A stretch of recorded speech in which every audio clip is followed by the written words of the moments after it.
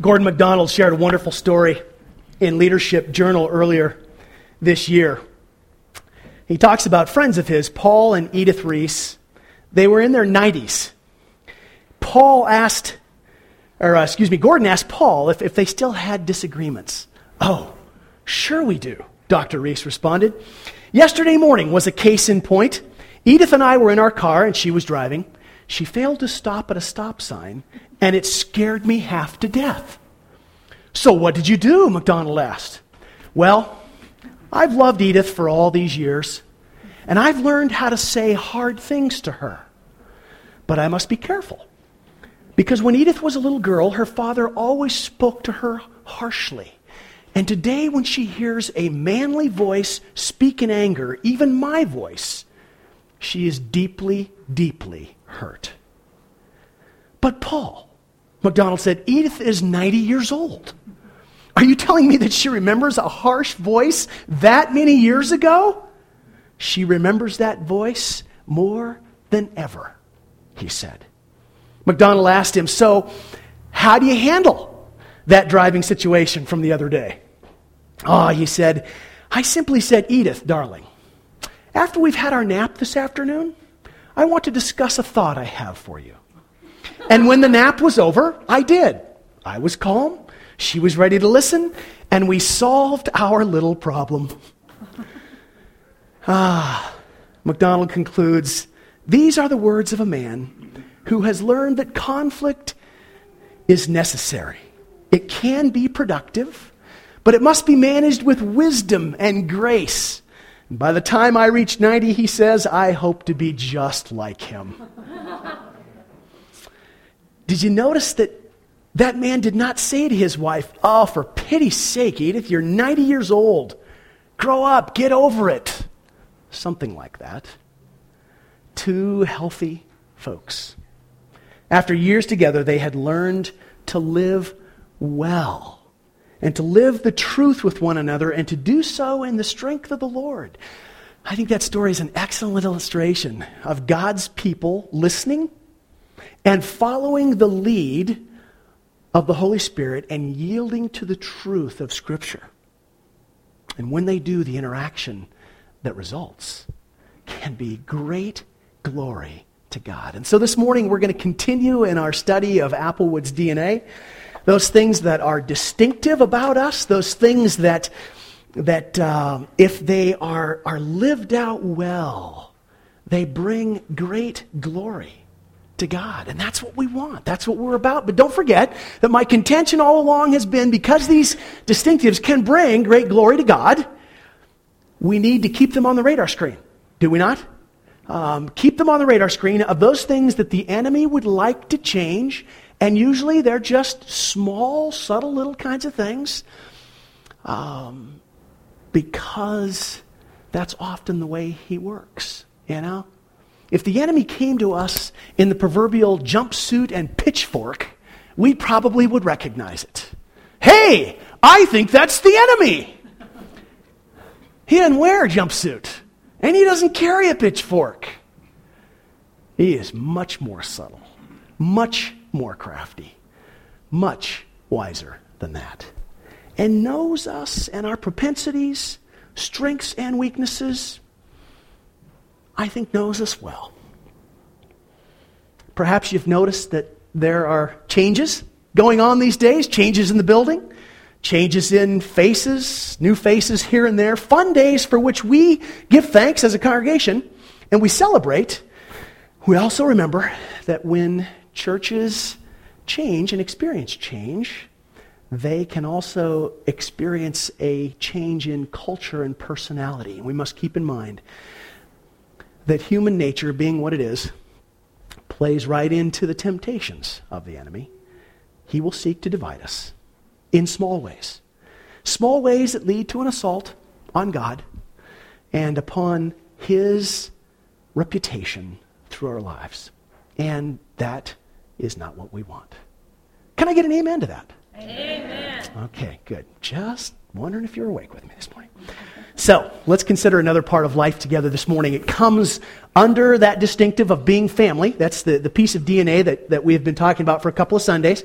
flows really right out of last week's Galatians 6 topic. You remember the exhortation to respond to the sin of a brother or sister, a person who is caught in a sin. And remember we said that word can be interpreted caught red-handed in a sin, or more likely it is responding to that brother or sister who is struggling with sin, wrestling with something in their lives, and we all have to agree that is us.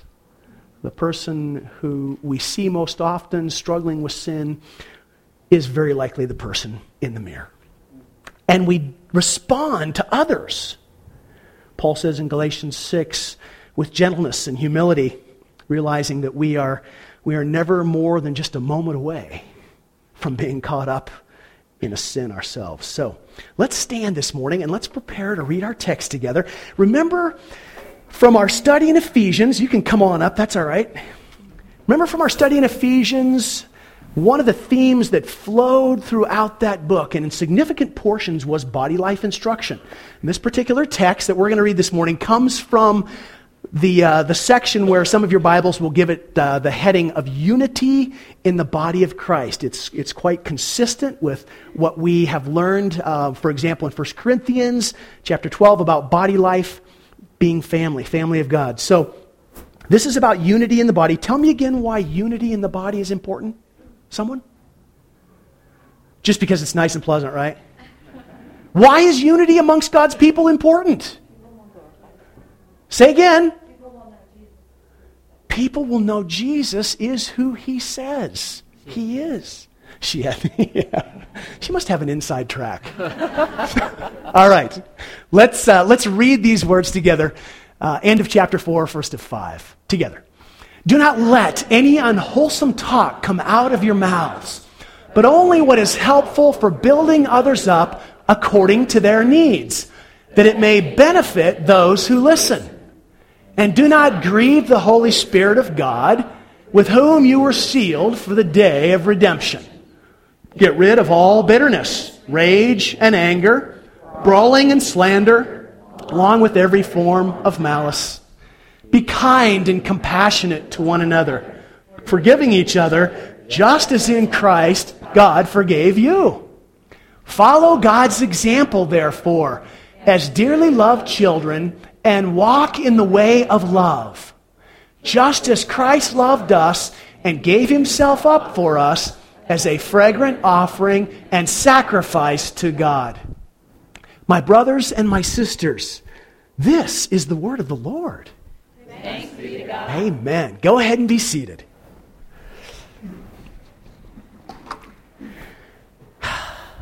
Do you hear those words? To walk in the way of God, follow God's example, be imitators of God, live a life of love. Now, remember, these are words of body life. Paul is talking about conduct between Christians, between brothers and sisters in Christ. This is family language. So let me read those last 3 verses again, slowly. Listen closely. Be kind and compassionate to one another, forgiving each other, just as in Christ God forgave you. Follow God's example, therefore, as dearly loved children, and walk in the way of love, just as Christ loved us, gave himself up for us, as a fragrant offering and sacrifice to God. I want you to talk with your neighbor about this for a moment. That exhortation says, be kind and compassionate to one another, forgiving each other, just as in Christ God forgave you. Turn to a neighbor and talk with them about the nature of God's forgiveness. How do you describe God's forgiveness for you, for others? And how is that lived out among God's people? Talk about God's forgiveness. What is that about? What's the nature of it? How does God forgive? How do we live that out together as God's people? Go ahead. See what your neighbor thinks.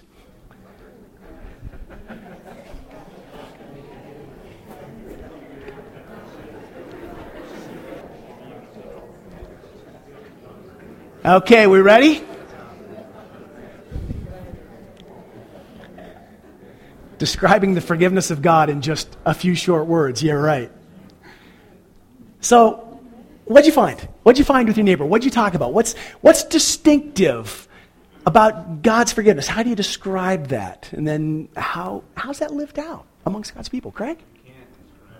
You can't describe it. It's everything, and it's undeserved. Everything about it is, you can't describe it. Okay. So if we are to live it, I always go to this verse. It's Matthew 6:14. For if you forgive men when they sin against you, your heavenly Father will also forgive you. But if you do not forgive men of their sins, your Father will not forgive your sins. So that's kind of like, we sure can then take that grace, but we're not real great at grace dispensers at times. A lot of Well, Craig, that's because I'm more deserving of that grace than you are. Watch out for the light. You are so right. You're so right. Yeah. What else? What else did you come up with? Yes. It is complete. Nothing left uncovered, perhaps. Okay, good. Merciful. Yeah. What else? Diane? Mm-hmm.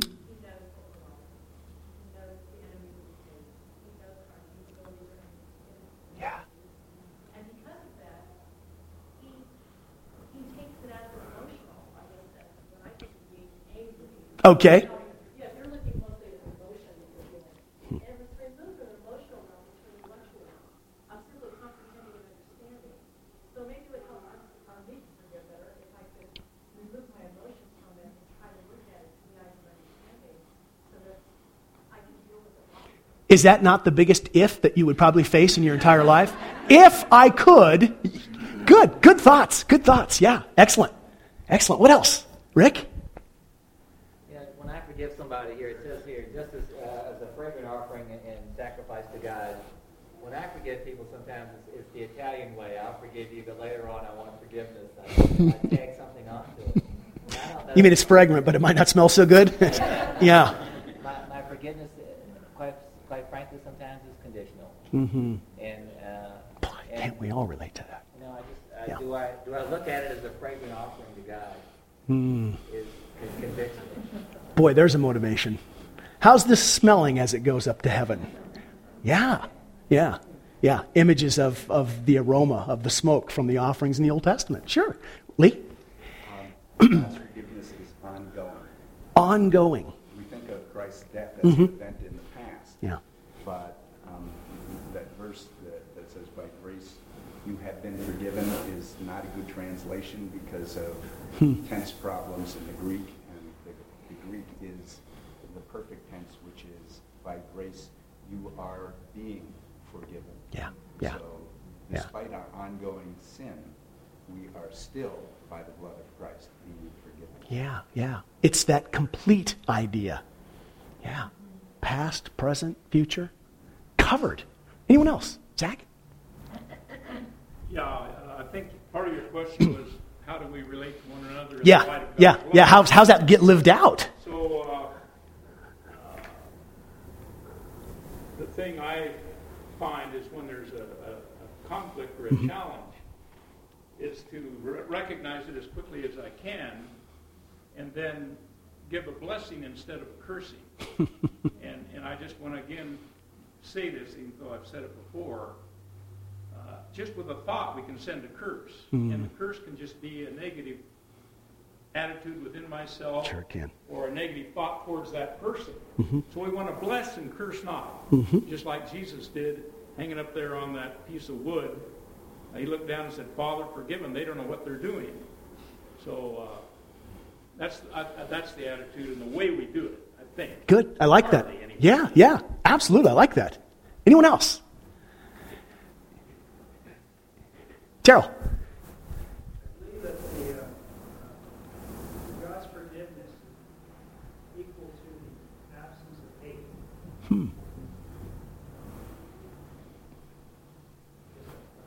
Okay. Equal to the absence of hate. We could maybe push along the lines of his hatred of sin, his love for sinful people.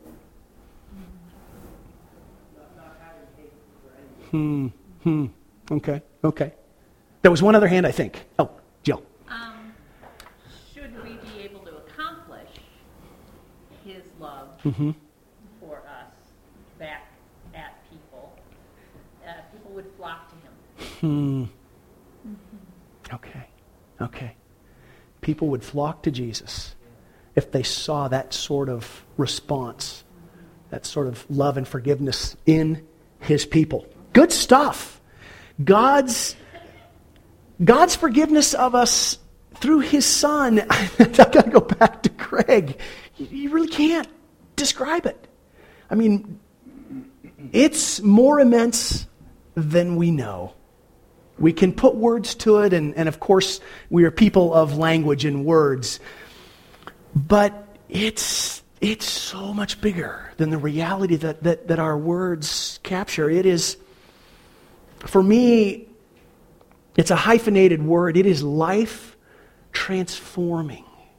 It is life transforming, or at least I know that in theory, it's supposed to be life transforming. A holy and just God forgives sinful people because he wants to.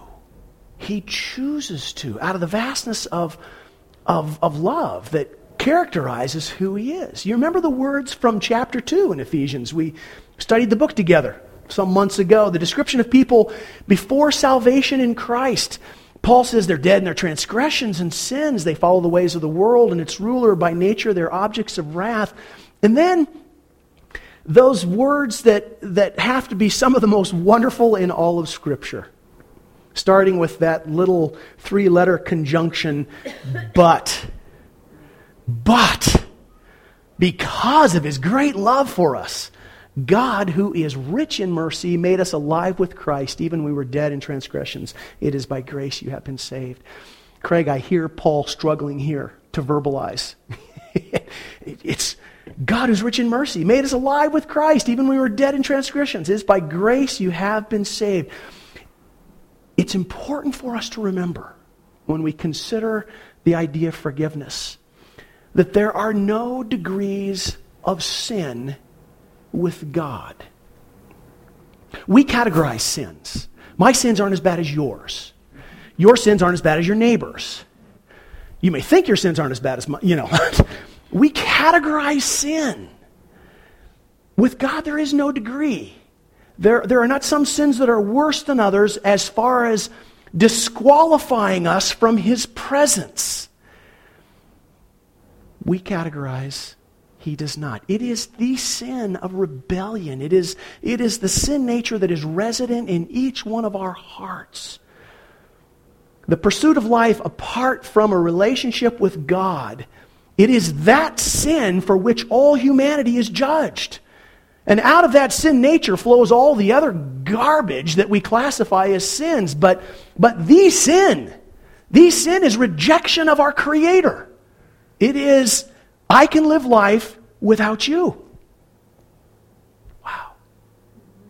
And it's that sin under which all of humanity is condemned. And it is that sin that God forgives through his Son, Jesus Christ. Yeah, again, but because of his great love for us, that ought to just make us sit back and go, wow. If we're honest about ourselves, if we're honest about who we know ourselves to be, that ought to just give us pause because of his great love for us. God, who's rich in mercy, made us alive with Christ even when we were dead in transgressions. It is by grace that you have been saved. And it's those words that really set the tone, I think, for understanding all that Paul is writing in this letter to the Ephesians, and especially in this text, because God's people have been saved by such an amazing grace. They will live out grace toward one another. It is grace in action. It is our understanding of grace that will control our lives. It is our understanding of grace that will check our attitudes and our actions with one another. Paul in the text mentions that those who are controlled by the Spirit of God and empowered by His grace, they don't steal from one another, they don't speak in unwholesome ways with and about one another.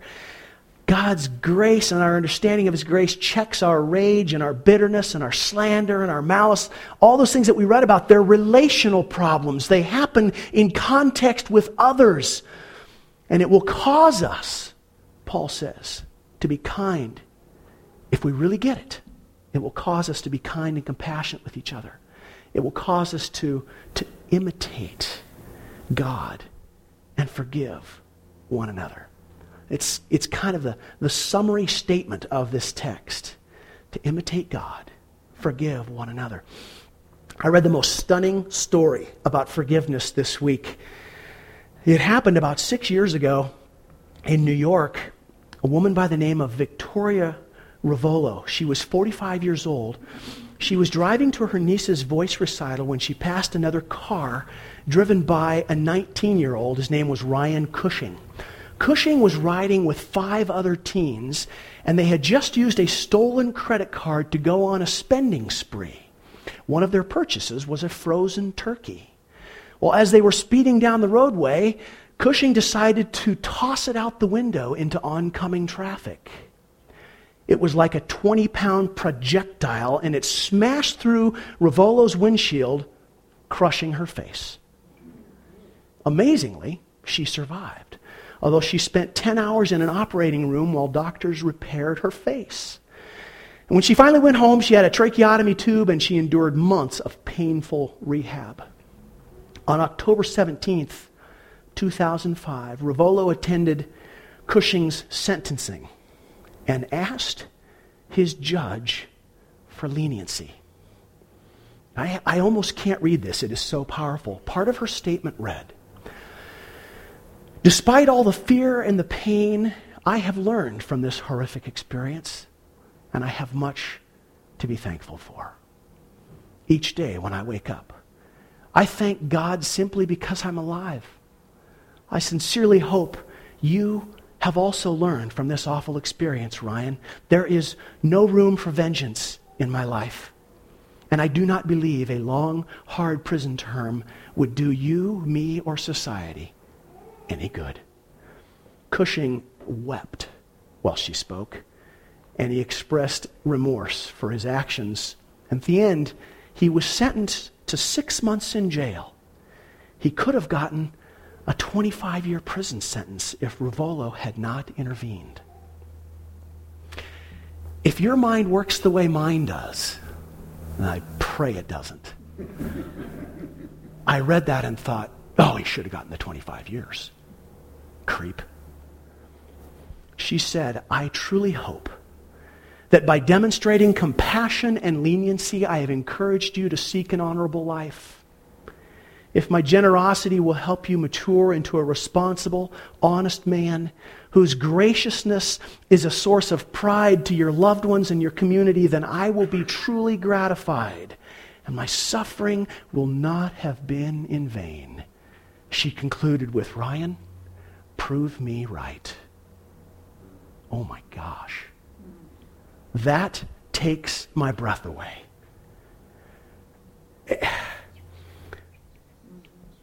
It's incredible.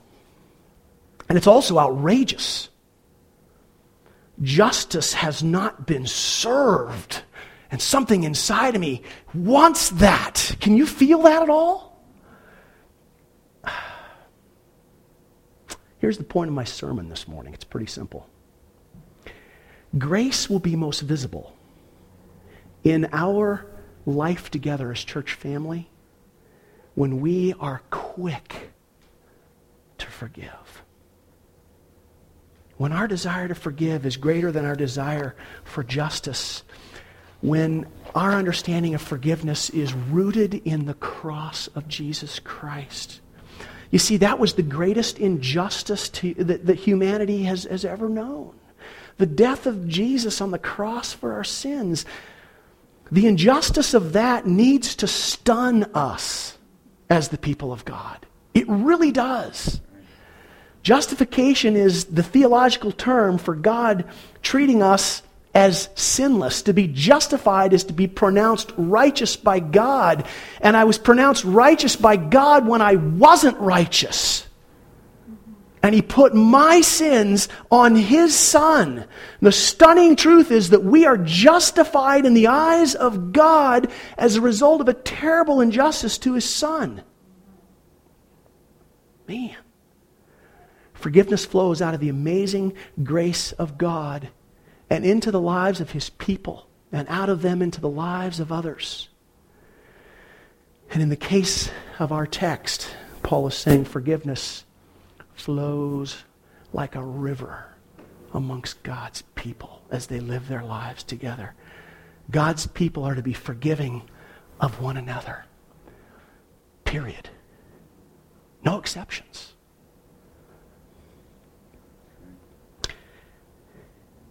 Again, if you think it all like I do, I immediately go to some heinous sin.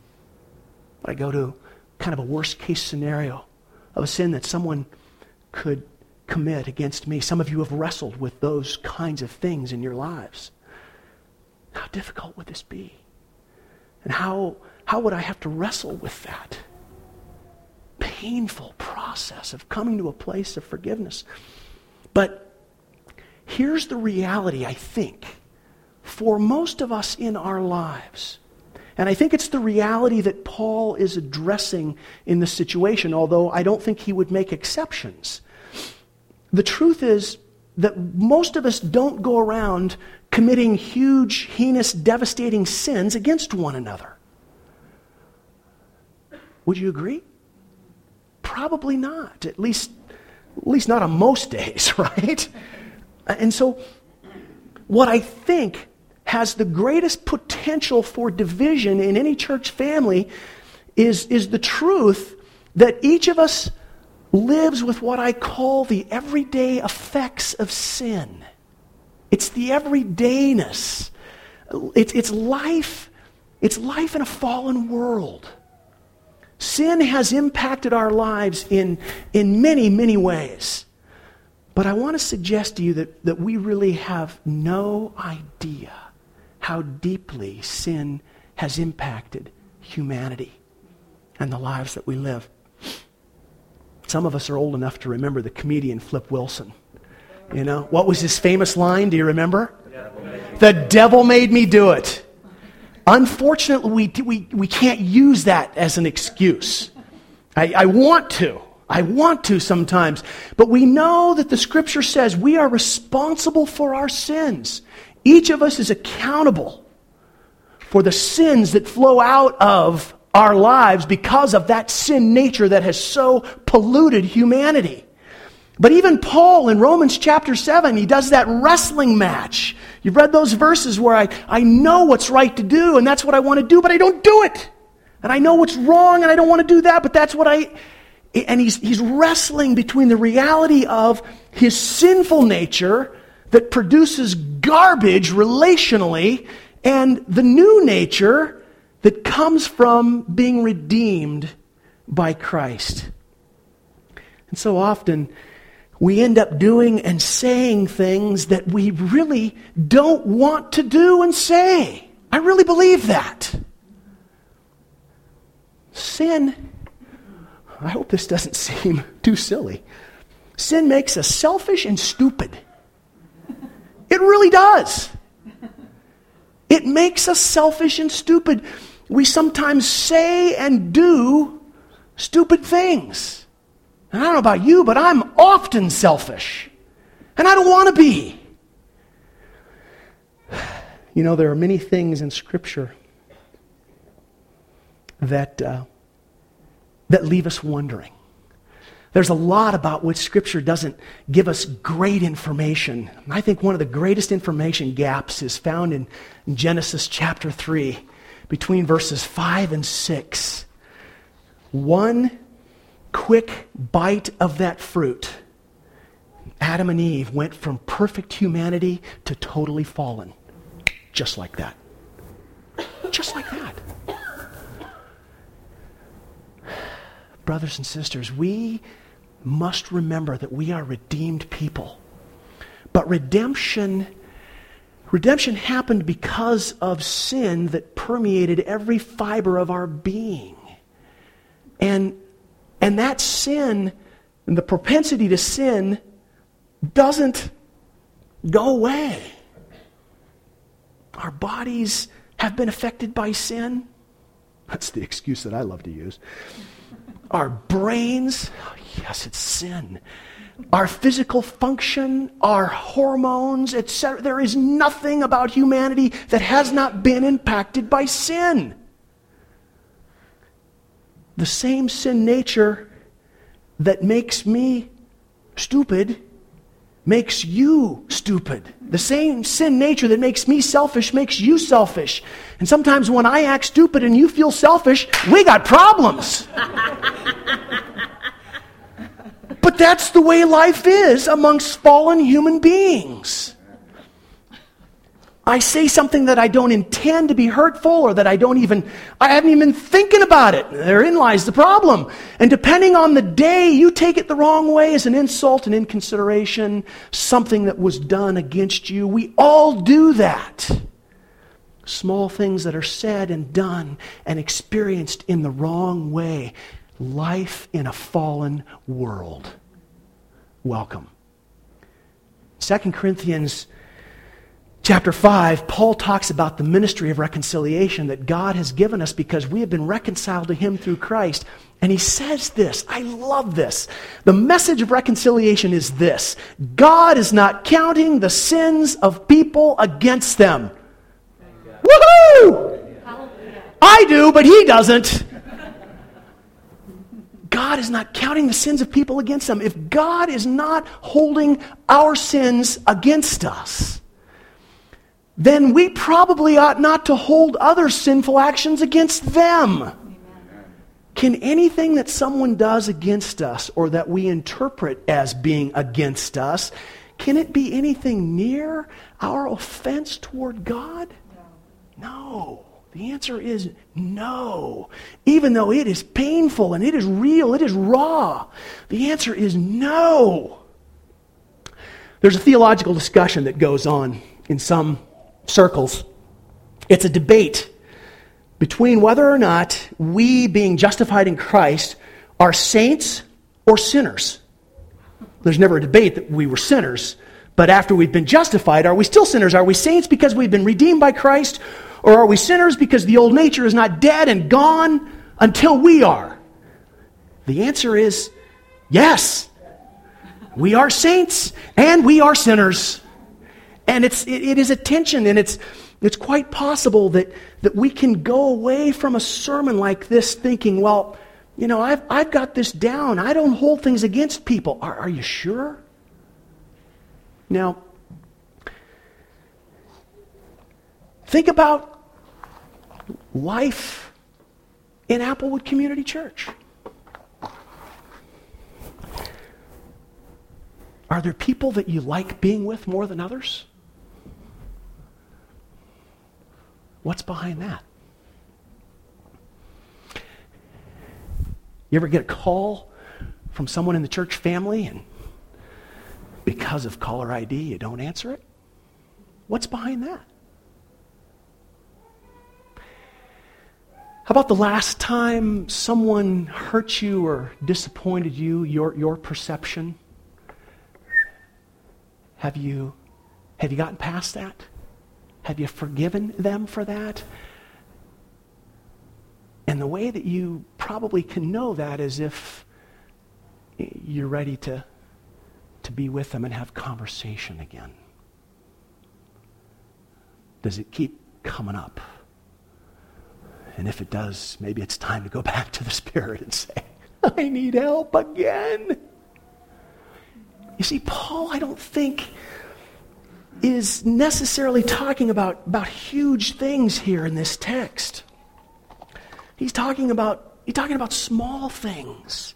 He's talking about things Or at least I should say he's including in what he's writing things that are done because sin makes us stupid and selfish.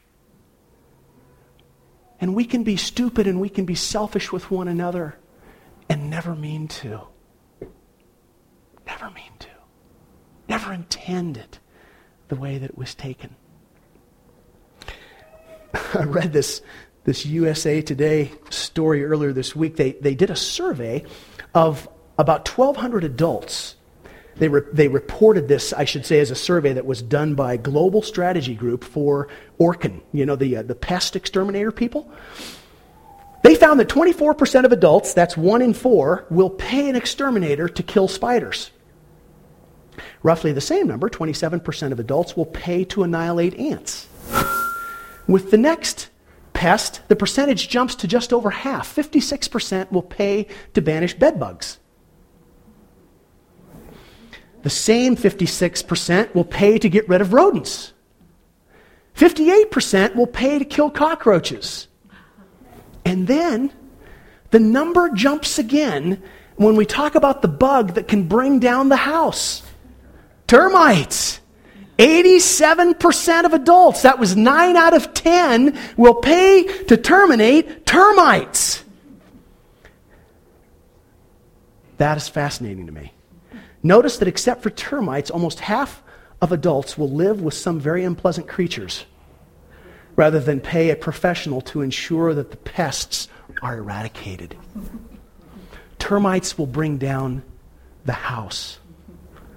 The smallest of offenses and hurts, if we choose to receive them that way, will bring down the church house. And you can be sure that the enemy wants us to spend time nursing those wounds, to spend time just thinking over and over again about that, feeling rejected, feeling left out, feeling put down, feeling hurt. When did this become about us? But the enemy wants that. To live with a sense of forgiveness means that I forgive you for being selfish and stupid, and you give me the same forgiveness.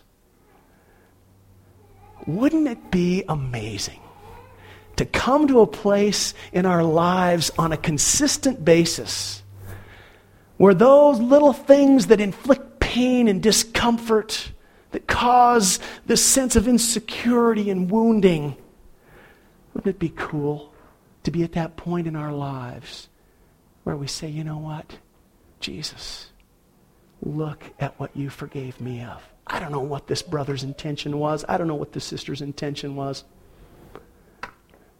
I forgive them. I don't hold that over them because they are just as selfish and stupid as I am. Can you imagine? Wow. That is not giving the enemy a foothold. So praise team, come on up. Prepare to lead us. Brothers and sisters, again, just in the context of this sermon series all along, we cannot let these things fall off the radar screen. We cannot afford to let anything come between us as the people of God.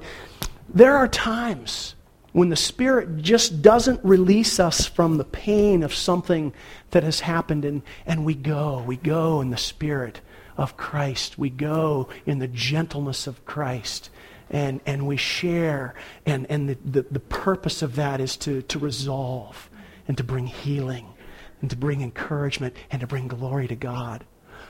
But I wonder, how many of those times that, that little things are just kind of nibbling at us around the edges, I wonder if we don't just need to remember clearly what Christ has done for us. Sin makes us selfish and stupid, and move on to the glory of God. May the Spirit give us wisdom to see one another as saints and to interpret the offenses in light of the fact that we all live with the impact of sin every day in our lives. May the Spirit give us wisdom to see the fallen beauty and goodness in one another, no matter what.